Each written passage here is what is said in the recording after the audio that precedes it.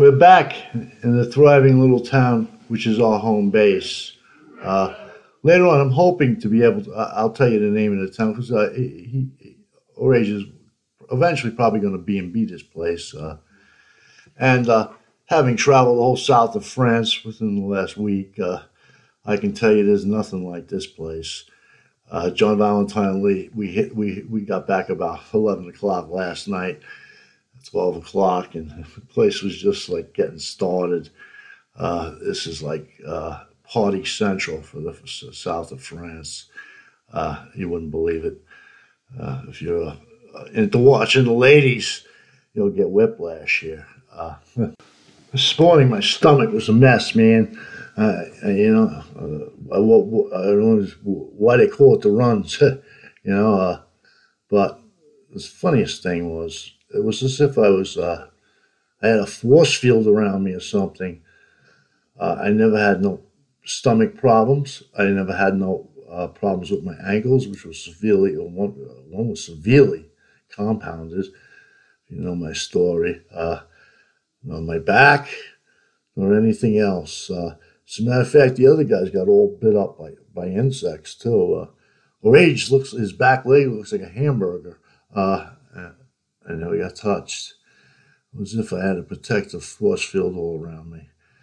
What we did is, some people may remark like I'm playing in France. No, I didn't come all these thousands of miles to play.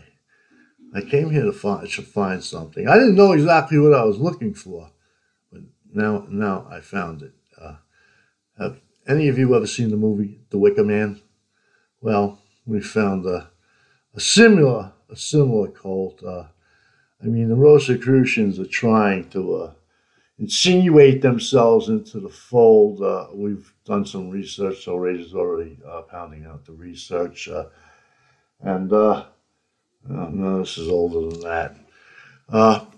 Now, if we had done a tour, like we went to these caves the first day, and they didn't. We made an appointment to do a 2.5 hour tour that involved going up 170 stairs and taking a train into a tunnel, and we had done a similar one a day later, but we made an appointment in 2 days to see this one, which was over by Amalak, which is where in Sabarthès, where Iran supposedly found the Grail, and which was the haunting grounds of Antoine Godal. But this place, it did not have a spot for us that day. So when we went back 2 days later, we had a 2:30 appointment, and somehow it's at 1:45. They're telling us, and that was clearly the appointment was for 2:30, and everybody knew it. So we couldn't go, and they wanted to give us another one in 2 days, and we were like, no, it's costing too much in B&B already. We stayed at some decent places, and we stayed at some hellholes, in which one was like John Valentine Lee ended up kicking the proprietor down a flight of stairs when he attacked John with a baseball bat. Yeah, but we went back. We weren't going to do that again. So the guy who was with us, Joe, Cuban German Joe, who lived in Cuba and used to write the articles about voodoo.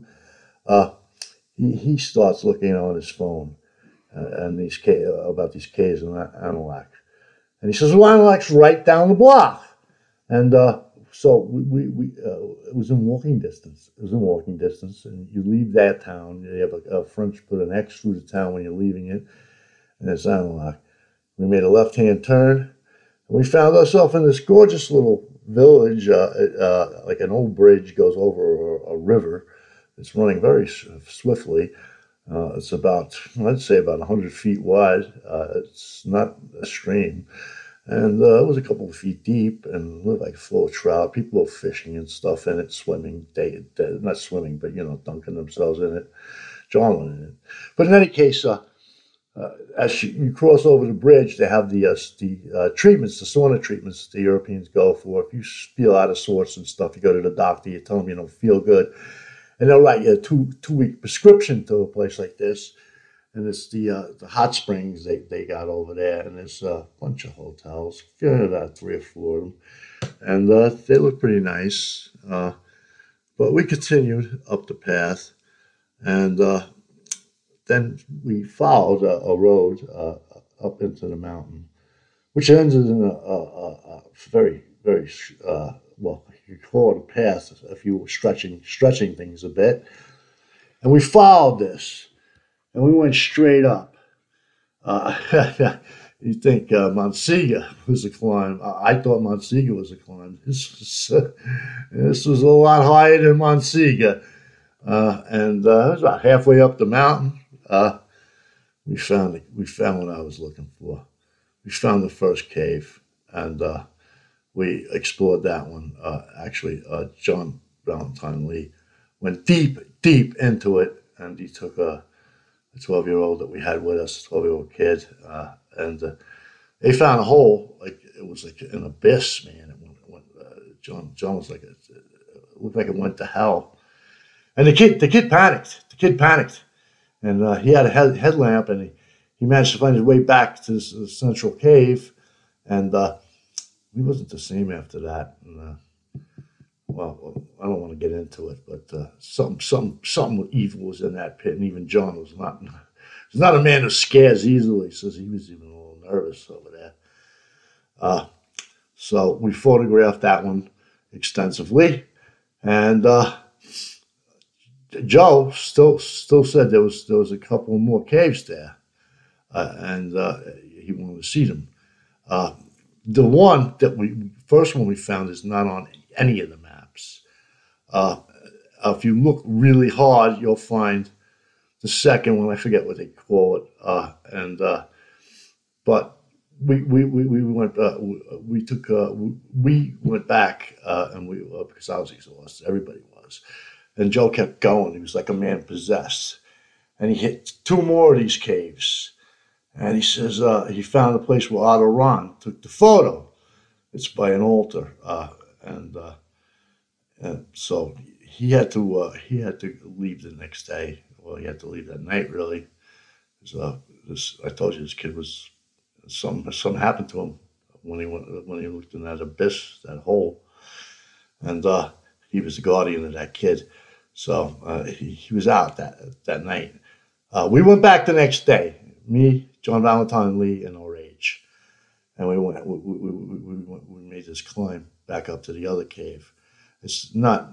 It's. They say it's a very difficult climb, in this Rosicrucian literature. It's hard, but it's not half as hard as the first one was. And you come upon ruins. It's like almost like an old castle, and these huge caves. And lo and behold, within the cave is an altar, and in that altar there are offerings. There are offerings that are made. There's shelves carved into it. One is a green bough, and I would like to get John Valentine Lee knows the legend of what that means. So let me get him to explain to you what that means.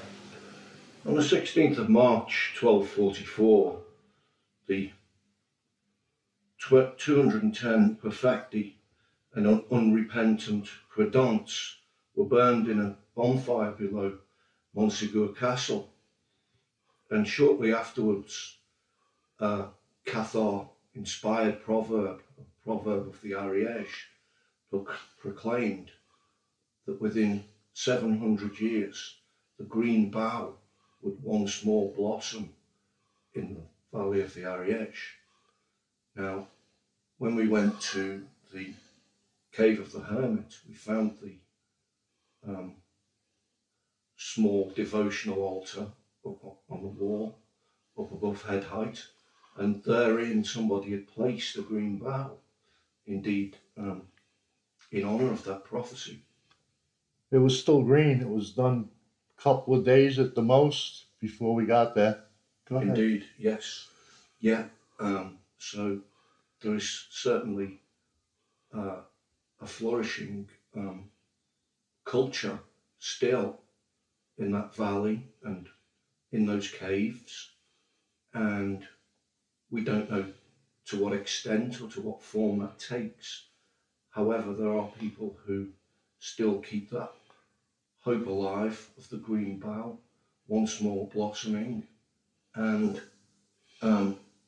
well, Otto Mann was certainly aware of that proverb, and under the guidance of Monsieur Gadal, was introduced to a lot of those writings, ancient writings, and certainly visited the cave, took some great photographs, as did we.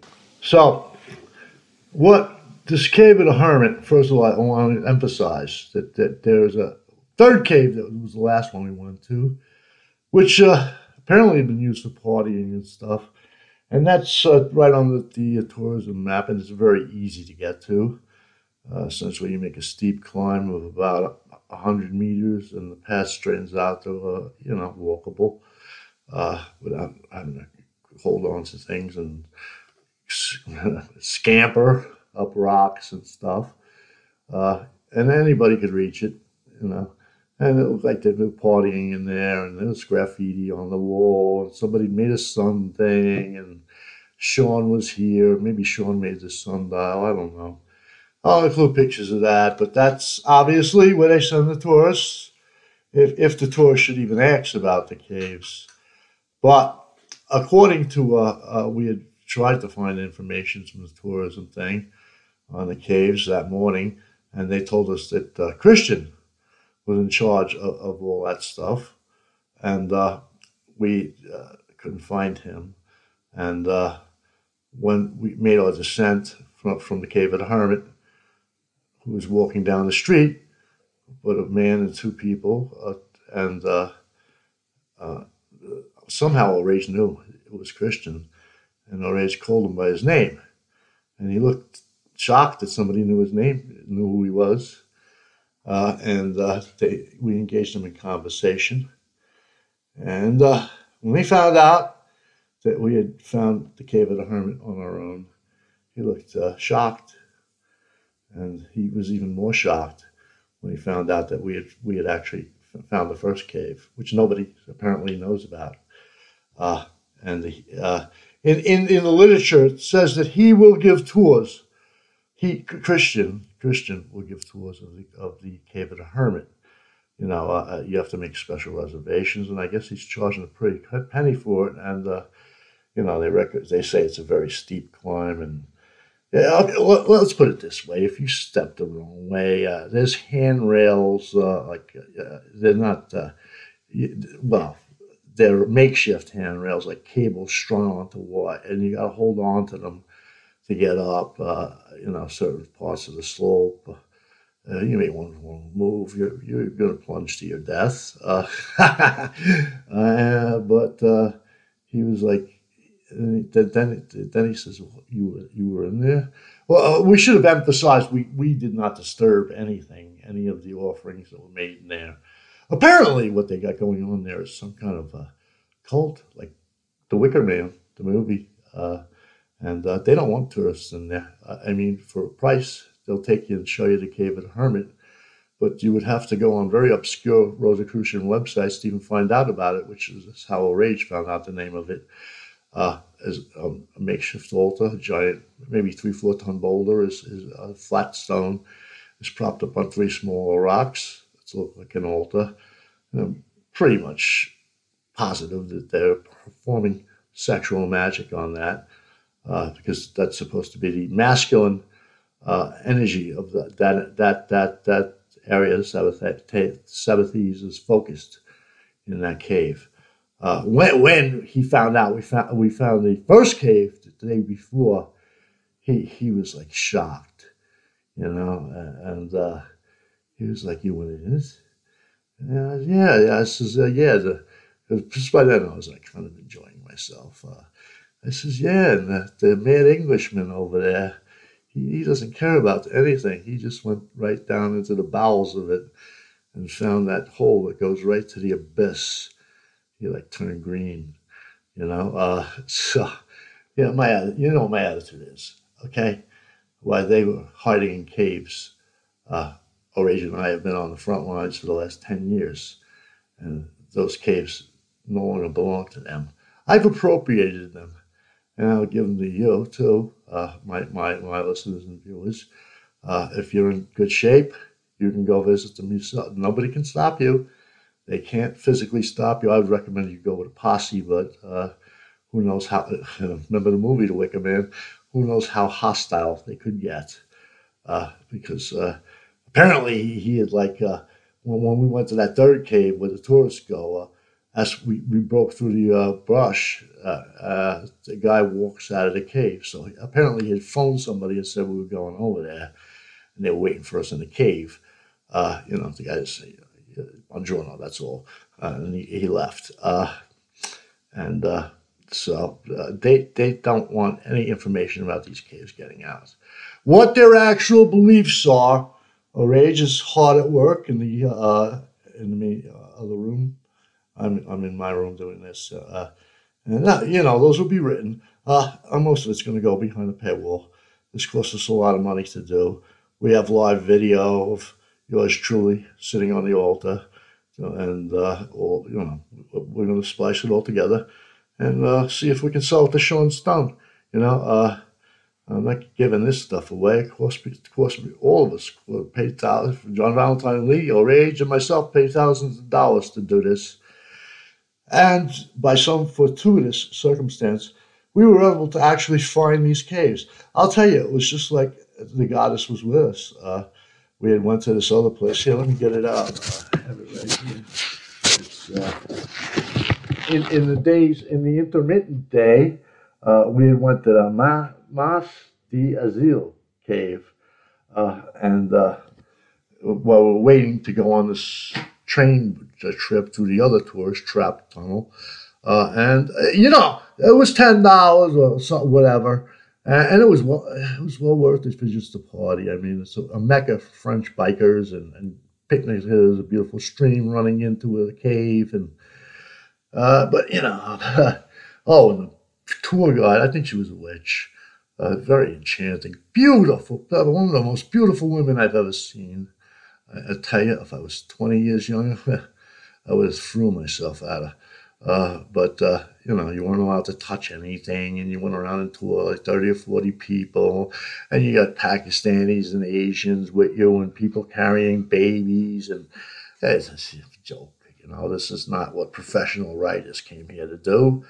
And we were rescued from that by the inadvertent appointment being pushed back 45 minutes. And if we had went on that train ride into the cave, we would have never found these caves.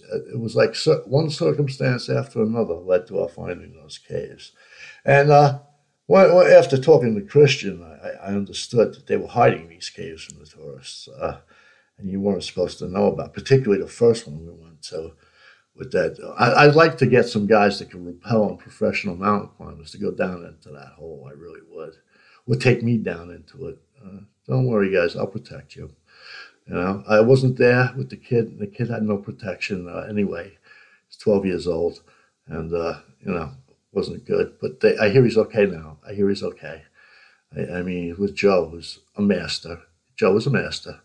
So he's got him. He's got him okay now. So I'm just going to leave this up. Like I said, I'm not going to start giving this stuff away now. Blood, sweat, literally blood. We were pierced by thorns all over. We all have like thorn freaking cuts and stuff. And like I said, we fell off those rocks. You're dead. I never even climbed a mountain before. This is my first. Oh, my legs are killing me today, man. They're killing me. It's like I did 1,000 squats, with weights. But I'm 64 and I did it, By the end of the last one, I was taking the backpacks too. So I kind of like grew into the job even. Like I said, it was almost like I was at a force field around. The insects weren't biting me. The thorns scratched me. They cut me up good. I took 2 flops on the rocks. When you're on rocks, they're very, very slippery. And with the backpack weighs you down backwards. The two flops I took when I had the backpack and on this, I'll tell you this: like going up is hard; it's the hard part, okay. But coming down is the dangerous part. And I took the two flops coming down, but I maintained my footing, and I'm still here. So I'm going to leave you with that, and the rest is going to go up on the human. Video, we'll use some of the video, but that's going to go behind the paywall for my paid subscribers. And, what you got there is a cult. Uh, the Wicker Man, who knows if get that serious, I would not trust him. I would not go by myself.